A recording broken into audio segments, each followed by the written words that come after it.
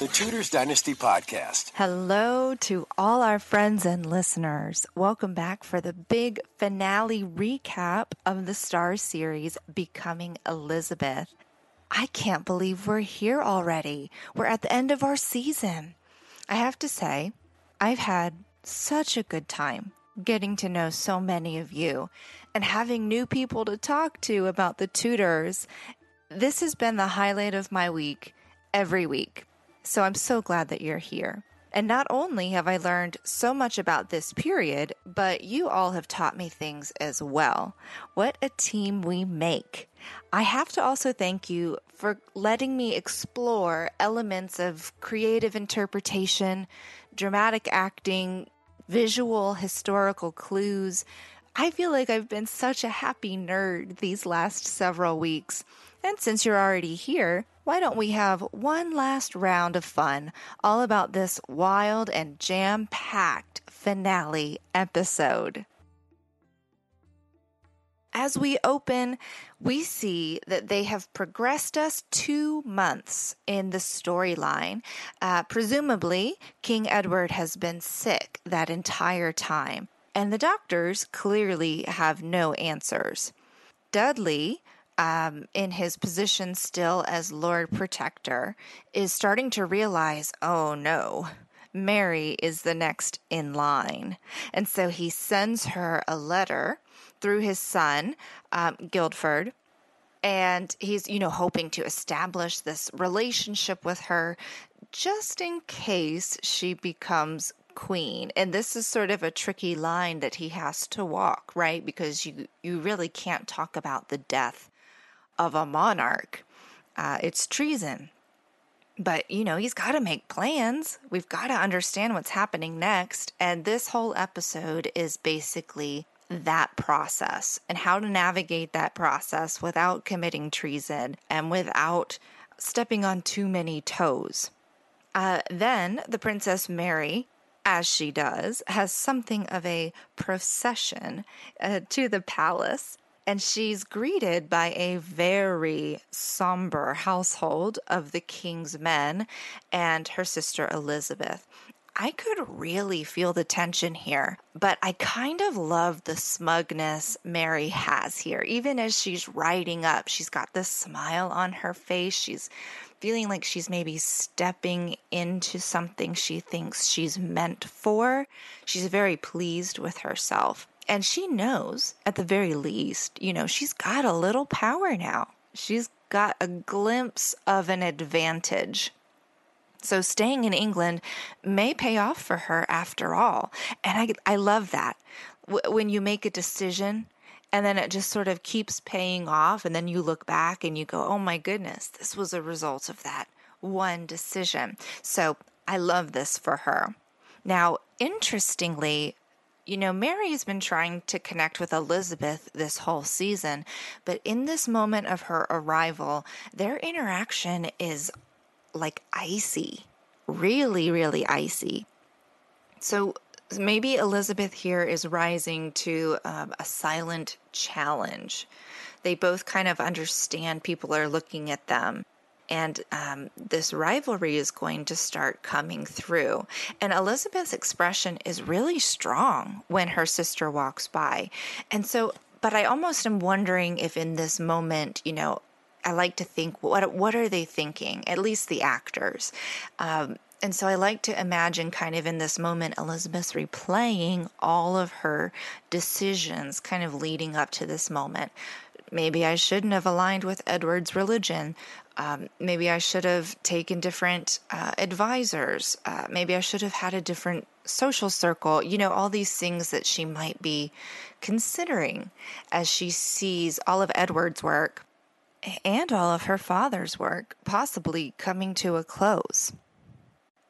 So though that may be a hard thing to fake, I don't know. I think that anytime there's a topic that's sort of a constant source of enmity between people, it can make people stick to their convictions even more, right? And so that may be what's happening here too.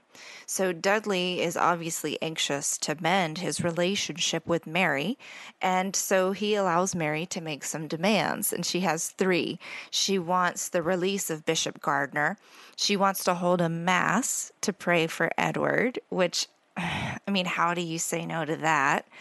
And then obviously she wants Dudley to just get out of her way, which I loved. She is finding her power. She's finding some strength here. She says, I need you to get out of my way. I think I see a bit of a smirk here too from Somerset. Did anyone catch that? I mean, don't forget, he's Dudley's friend of many, many years, and he might have found that a little funny. She put him in his place. And I wonder too, maybe if Somerset's a little proud of Mary here as well. He did try to protect her when he was the Lord Protector, so he may have an appreciation of her that others at court do not. When Mary arrives at Edward's side, I mean, he looks terrible, so shout out to makeup team. I mean, he looks incredibly ill, and it doesn't look, terribly fake or anything like that. It's great makeup here throughout the series. But when she arrives to Edward, he's kind of shocked that she's there and maybe even a little bit relieved that she came to see him. I can't imagine what it would be like to be so young and so ill and to think maybe your siblings didn't want to come see you. So maybe there's a little relief there. But there's not necessarily happiness in the reunion because Edward knows that he's dying. And it was just so powerful. They were really quick to cry. He cried with his sister, but he's crying over the work he's put in, nearly 6 years, at this point 5, as a king, sort of ushering in a true reformation. And he knows that Mary will undo all of it. But the moment between them is written really beautifully. They cry and Mary keeps saying, why are we crying? Why are we both crying? And there's just so much complexity of emotion happening in that moment for both of them.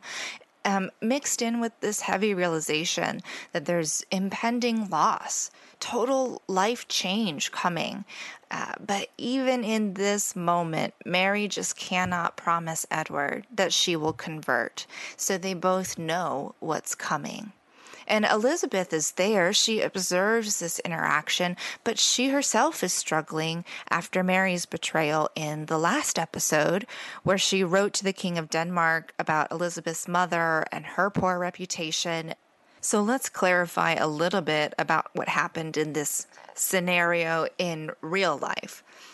So I think that this piece of the storyline is based on a comment that Mary made in real life that was pointed out by listener Brooke coming through MVP in our thread, where Mary said she believed that Elizabeth was a love child of Anne Boleyn and her court musician Mark Smeaton.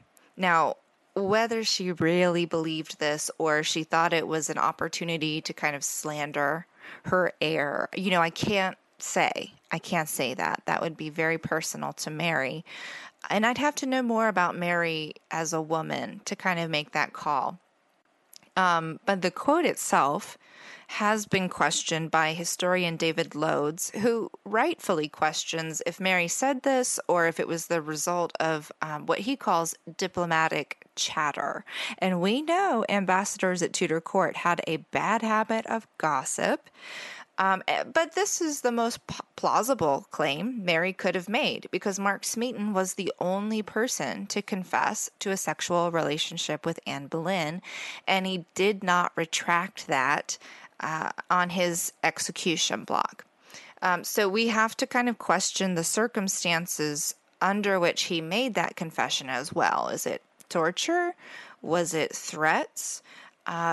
Someone even suggested maybe they said, if you admit to this, we'll make your execution like a cleaner execution. So we can't say for sure why he said it. But in this moment of our show, they have chosen to say that Mary is going to admit, that she kind of made it up. And she did it because she needs support over Elizabeth. She needs people to back her as a legitimate heir over potentially Elizabeth because of the religious divides. And she does have a conscience about it in this series, and she apologizes in this moment. But that's a really big thing for Elizabeth to have to work through. And listener Nancy actually thinks that this particular claim is something Elizabeth is going to have to disprove it or spend a little more time with. So I hope she gets the chance. I hope the character version of Elizabeth gets the chance to really show that she is a rightful heir, the same as her sister or her half-sister. And this, of course, brings me to sort of a personal hot take that I have over this early modern period and the rise of female authority sort of across Europe, because so many people, from our modern perspective, we like to say, well, these highly religious women, they acted above their status. They were without flaw. They didn't lie, blah, blah, blah. But, that argument totally removes the weight of their responsibility, the reality of their entitlement, the power that they wielded. And, Mary told a believable lie here. And I think her mother, Catherine of Aragon, told some of those herself, because they were only human. But, you guys, I didn't see anybody say this in our thread, but did any of you love the scene between Dudley and Elizabeth in the Privy Council room?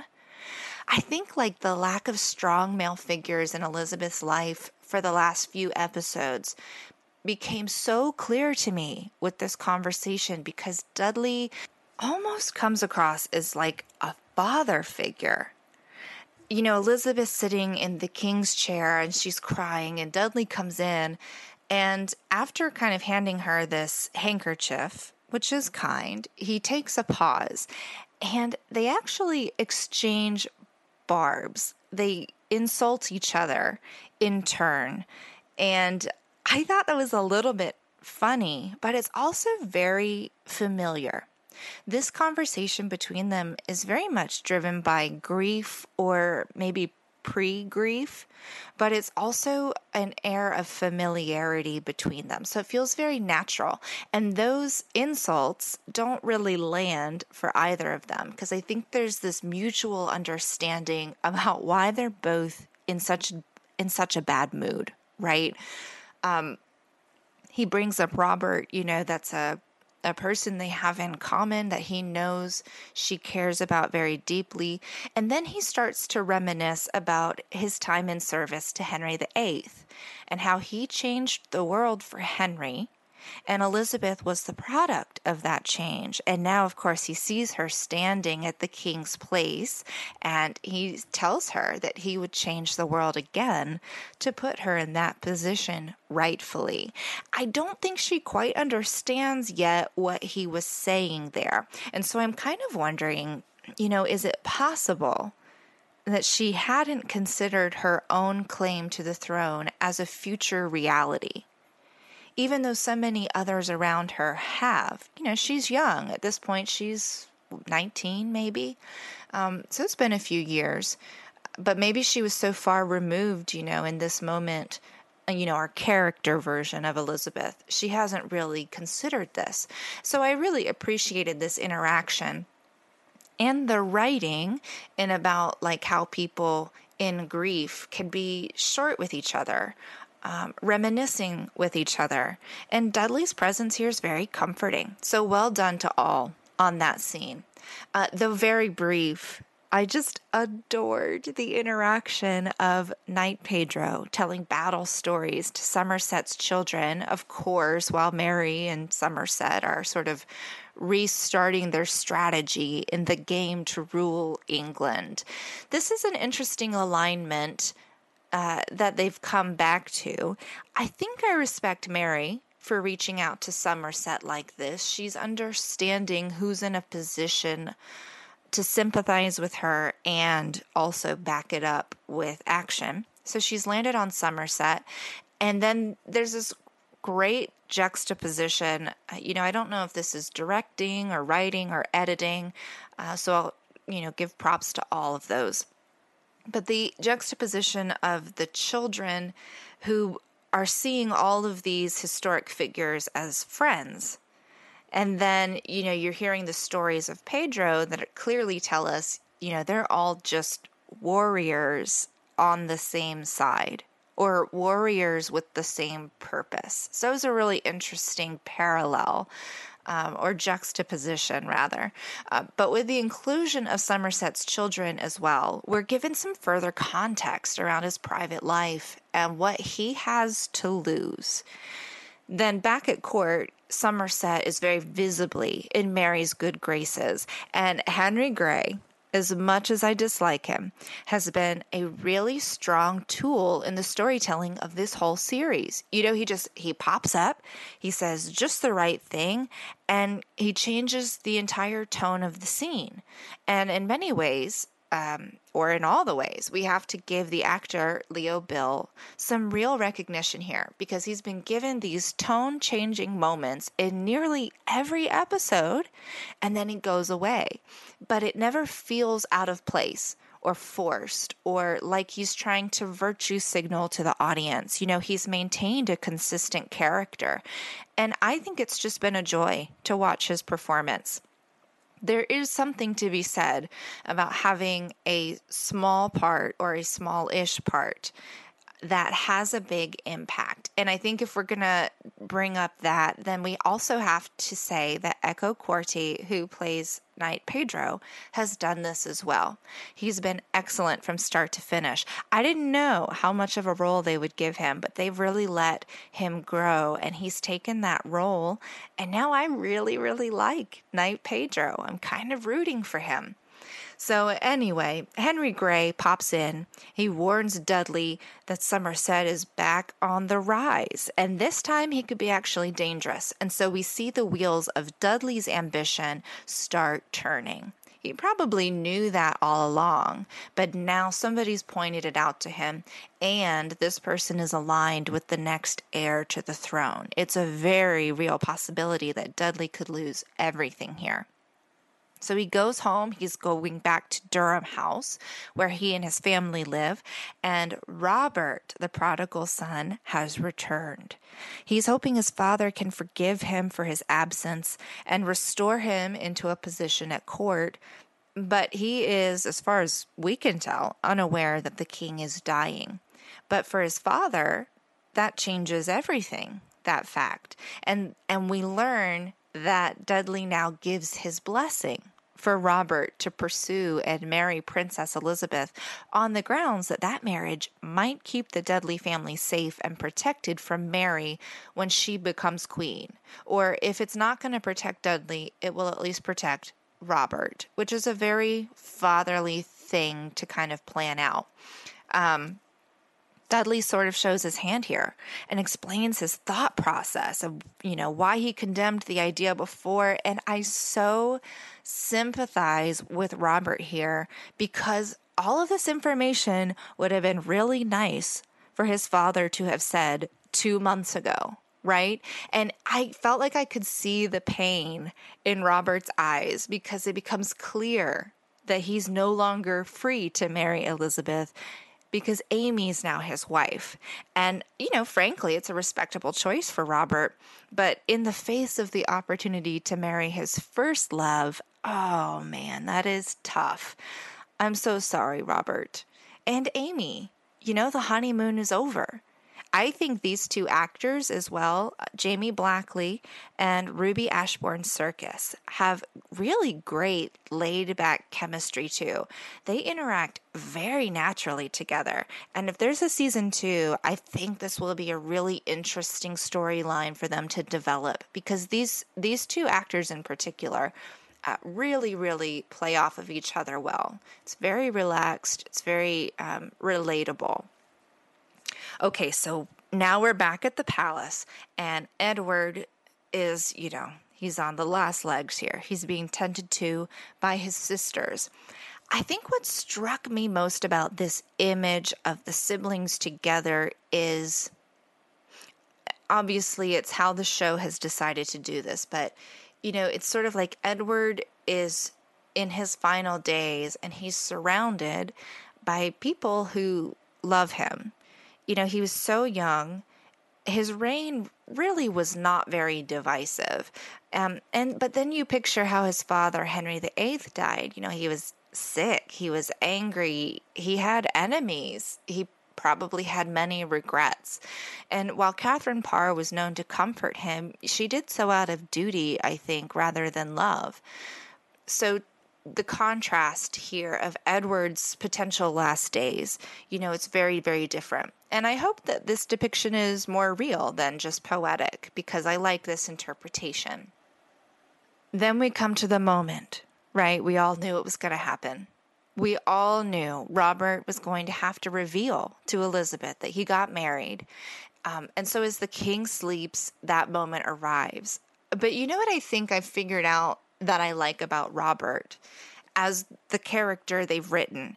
In this series, he really has the courage of his convictions.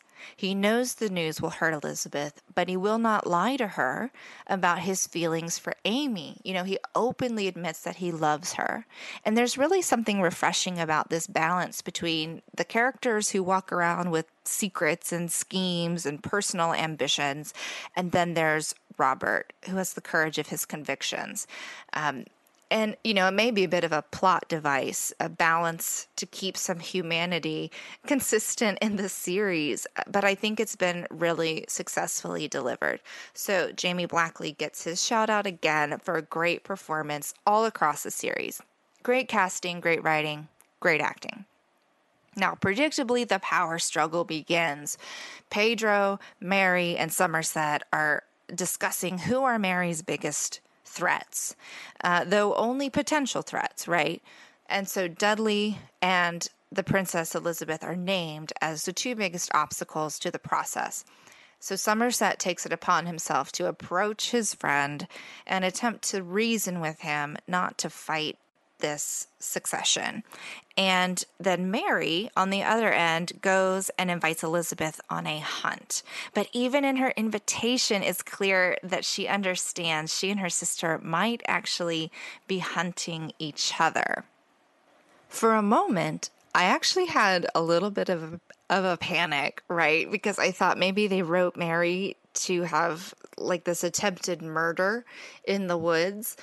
But instead, what we get is a really interesting conversation where Mary asks her sister if the men who seek power have approached her about becoming queen. And so it becomes really clear that Mary considers the men who are her public allies, even Pedro, and definitely Somerset, to be at their core nothing more than men who hope to have power when she is queen. And so this is sort of starting to call back to Catherine Parr's warning about who gets used by whom. And then Mary has a line, once again, very reminiscent of her father. God chooses who sits on the throne, not man. And frankly, that sounds like her mother as well. But it's all a bit contradictory, because while Mary may believe that, we cannot ignore that she has built her support system. And so maybe she's just hoping Elizabeth isn't wise enough to do the same. Either way, the intimidation tactics of Mary's hunt do the opposite of what she wanted to accomplish. And now a really angry Elizabeth calls an audience with Dudley, in which she is testing the waters, right? She admits that she wants to be queen, but she's hesitant about pursuing that path. She says she won't pursue that path. And Dudley, of course, wants her to. And he has sort of a mic drop line when he says, okay, I'm going to quote it. I know you, Elizabeth. Sometimes you give in to what you want. And And then he just walks away. That is so good. Obviously, a callback to her alleged affair with Thomas. But now Elizabeth is older and a little wiser, and she is making some strategic choices, though many of them won't stick. So she's at least trying her hand at it. But that was just such a great line. Massive props to our showrunner on that. Excellent composure and delivery as well by Alicia von Rittberg in this episode. It is really nice to see this development and progression of Elizabeth's priorities. And now that this story is squarely in 1552, she's 19 years old. She's pushing 20. She's a woman. She's trying to take a little political control here. And that's, of course, appropriate for her at this point. She's just not confident about it yet. A comment I really loved this week was from listener Laura, who has also noticed a very male-heavy supporting cast, and she wants to see more of Mary and Elizabeth's female support systems, which absolutely existed. So on Mary's side, maybe like a Susan Clarencius. There's a couple spellings of that name, as she was a lady-in-waiting to Mary. And then on Elizabeth's side, she's got her Carrie cousins, Henry and Catherine, who were the children of Mary Boleyn, and Margaret Douglas, Frances Grey. Frances Grey especially has come up a few times since the series started. And so to that comment, I say, hear, hear. I would love to see that as well. I think that would really round out the story. But as it happens, back in our series, the king is now so ill, it is believed that he's as good as dead. The characters have been talking now openly, predicting his death within a few hours, even though they aren't supposed to do that. But Mary in particular has been bad about this. So bad, in fact, that she calls a meeting with the Privy Council to discuss her ascension to the throne, essentially. And she's flanked by Bishop Gardiner, who she's released from the Tower, and Somerset, and also Elizabeth. And when Elizabeth is asked about her intentions in the line of succession, she states that she wants to observe her father's will. And that basically throws Dudley under the bus. Somerset has been waiting for his revenge, and this is his moment. But just in the second before I think they were going to haul Dudley off to the Tower, Robert bursts in and says the king is awake and he's asking to see Dudley. And this moment gives Dudley just enough of a window to turn the tables and order Somerset back to the Tower. And then he gets the king to agree to this execution the following day. For Dudley, this is a coup. But for young, ill Edward, I can't imagine he even had the will to argue about an execution order. So let's fact check this a little bit further. In reality, the Duke of Somerset was given a trial over charges of planning to raise an unlawful assembly to imprison and kill Dudley and two other councillors. On the 1st of December, 1551, Somerset was found guilty, though the evidence given has been disputed as potentially fabricated, of course, by Dudley. Somerset was not executed the next day. He spent nearly 7 weeks in the Tower before his execution. King Edward signed the execution warrant himself. We got a really lovely scene. This did get mentioned in our thread. The closure between Elizabeth and Somerset in the Tower. Somerset has accepted his fate and feels, he owes Elizabeth an apology for what transpired with Thomas and how he handled it. But it turns out, again, Elizabeth is really wise. She's grown up a lot. And she kind of even explains the game of court politics to Somerset. He's like, how did you figure this out before me? So a lot of you came on our weekly thread to say how much you loved John Heffernan's performance, not just in this episode, but across the series. And I completely agree. He has had a few just incredible scenes, especially, but this episode was excellent. His execution scene is strikingly different than his brother's, though. The crowd here are blessing him as he passes, and his son breaks through to hug him. Oh my goodness, that was painful. The son was a great emotional tool, and I have to just say, they got me. They got me hard with that one. And then this sequence is intertwined with a court mask performance for the king to sort of celebrate his recovery. And this performance is mocking Somerset, making his death a joke. And the king and his sisters are perhaps less than amused in this moment. It's clearly sad for them, especially for Edward. It's his second uncle that he's had to execute. And it's really the last of his mother's family as it relates to his life at court. He did have an aunt, Elizabeth Seymour, but we've not seen her in this series. However, because we were introduced to Somerset's children earlier, I will say that following his execution, his wife Anne, remember she's the one who had drama with Catherine Parr, Anne was also held in the Tower, so their 4 daughters were sent to live with their aunt Elizabeth until the release of their mother nearly a year later.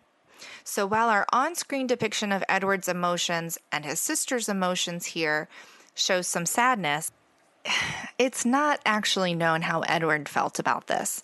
It seems he was convinced that his uncle was guilty of charges, and now in his famous diary, he only recorded the following on Friday, January 22nd, 1552. Quote, "The Duke of Somerset had his head cut off upon Tower Hill between 8 and 9 o'clock in the morning." End quote. Somerset's speech that we saw in the series at the block was short but sweet, and ultimately he asked for the people to support true religion and King Edward. And then, of course, heartbreakingly, he leans down to his son. I'm telling y'all, they got me with this one. He says, "I did my best." It took me a minute to recover from that. It was well done. And of course, a creative addition. And I liked it. Anyway, in a brief moment of hope, a late arrival comes to Tower Hill just as Somerset is taking his position on the block, and the crowd thinks that he might receive a pardon. But it is Pedro, and he's just set to come support his friend and then ultimately his friend's son. Now, something to this effect did actually happen, but it was actually a whole guard who arrived late to the execution, and their arrival apparently was so loud that the crowd scattered and started screaming that it was a pardon, right? And God save the king. They're like rejoicing that Somerset's going to be pardoned. Because Somerset was fairly well liked by common people, and people had actually been instructed not to attend his execution, but there was a crowd who gathered.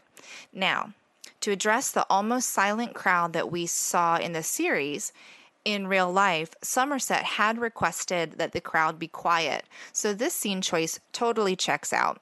He said, quote, "For albeit the spirit be willing and ready, the flesh is frail and wavering, and through your quietness I shall be much more the quieter." End quote. So it was said he was given a clean execution, he was beheaded in one stroke, and that the people in the crowd actually dipped their handkerchiefs in his blood as a sign of respect and appreciation. He was buried at the Chapel of St. Peter ad Vincula at the Tower of London. Back at court, Edward unceremoniously has left the mask and the party, and he requests that his sisters be brought to be with him. So before we move on, I want to address the mask depicted in the show. This is based on a very real event that occurred, but it occurred a little differently. In the Journal of Comparative Drama, Suzanne Westphal wrote an article about the revels of Edward VI's reign, and she writes that between Somerset's conviction on December 1st and his execution on January 22nd, there was a procession that actually went through the city of London, And I'm going to read what she wrote here. Quote, "The participants in Baldrick's of Yellow and Green, which included a mock beheading just before the very real and publicly unpopular beheading of the Duke of Somerset. The revel accounts include ominous orders placed for stocks, nails, a pillory, a heading axe, and a heading block." End quote. Westphal also does suggest that the procession was scripted and performed with patronage or at least influence from Dudley. A bit in poor taste, but we know theater is propaganda, especially in Tudor England. Now, back to our show. The king has requested his sisters be brought to him, and Robert, of course, is sent to find Elizabeth, who has just met Amy, I guess we have to call her Amy Dudley now, for the first time. So as they're making small talk, Robert comes up, obviously very urgently, and he whispers in her ear that her brother wants to see her. And then they just sort of disappear, and Robert just gives Amy a little nod, and they both go away for business. So again, a little foreshadowing of what is to come. Unsurprisingly, Edward has decided to expel his sisters from court after Dudley revealed they plotted against him, but we know Elizabeth did not, at least in the series. So as the sisters are leaving, Jane Grey reappears at court. No spoilers, but if you know, you know. Then, in a nice, really visual parallel, remember back to last episode where Robert told Elizabeth he loved her on the steps kind of leading into the palace. And here we are back again with Elizabeth, but this time she's discussing love with her sister Mary. And they level with each other that they don't necessarily share love for one another. But where previously Elizabeth told Robert clearly that she did not love him, here she is less definitive. She says Mary is hard to love, but she does not reject her outright. Because of this, I think Mary is not writing her off completely. I think Mary was looking for a reason to kind of do a clean break, but she didn't get that from Elizabeth. Moving forward, these steps are going to be called the love steps. So if there's a season 2, we'll talk all about whatever happens on the love steps, because this is apparently where everyone thinks it's appropriate to make declarations of affection, for better or for worse. You know, do what you got to do. But the sisters ultimately resolve to stand with one another as long as Edward is alive. Because they don't really matter at all as long as he's alive. But, we're left with the cliffhanger of Edward's cough, his bloody cough returning. Listener Running Mama liked that Edward's death hasn't come yet because there is still some business to take care of. We're kind of glad they didn't push to get everything included in this finale. But if they're going to keep him around for another episode or 2, I want Mary to get her fair share as well. Listener Terry has also noticed Elizabeth is more and more isolated. Over the course of the last few episodes, she's lost Robert in a manner of speaking. Her brother has turned on her. Her sister is angry with her. Dudley threw her under the bus, and they haven't given any features to some of her ladies in waiting. So she has only herself in these final moments of the season. I think there was quite a lot packed into this episode, but it was really well done. There's a strong ability in this writing, this delivery of complete scenes with really satisfying dialogue, but in short spurts. These aren't long scenes necessarily. So even though it moved quickly, I didn't feel like I was missing information or missing how different stories were playing out. Listener Julie P. said that she felt that way too. So it's been really good. I've been so impressed. And with a cliffhanger like that, you all need to start your petitions for these fantastic writers, actors, costume designers to come chat with me ahead of a season 2. I would name all of you who said you want a season 2, but it was like all of you. Even historian Sylvia Barbara Soberton came on and was saying that she wants a season 2. So you're all in good company, and consider this a group shout out. So if there's any chance Starz haven't decided on a second season yet, we should encourage them strongly. I'm so glad we've had fun with this series. I'll miss our weekly chats, but now that you've found me, I hope you'll stick around and maybe in between some of our series, take a look through all the incredible interviews and podcasts from Tudor's Dynasty. If there is a historical figure that you love, I guarantee someone has been on to talk about it. If you have any requests or ideas about what we should chat about next, let me know. Until season 2, I'm Christine Morgan, and I hope you have a fantastic rest of your week. Thanks for listening to this episode of the Tudors Dynasty Podcast. You can follow and support the Tudors Dynasty Podcast on Facebook, Twitter, Instagram, and Patreon @Tudors Dynasty.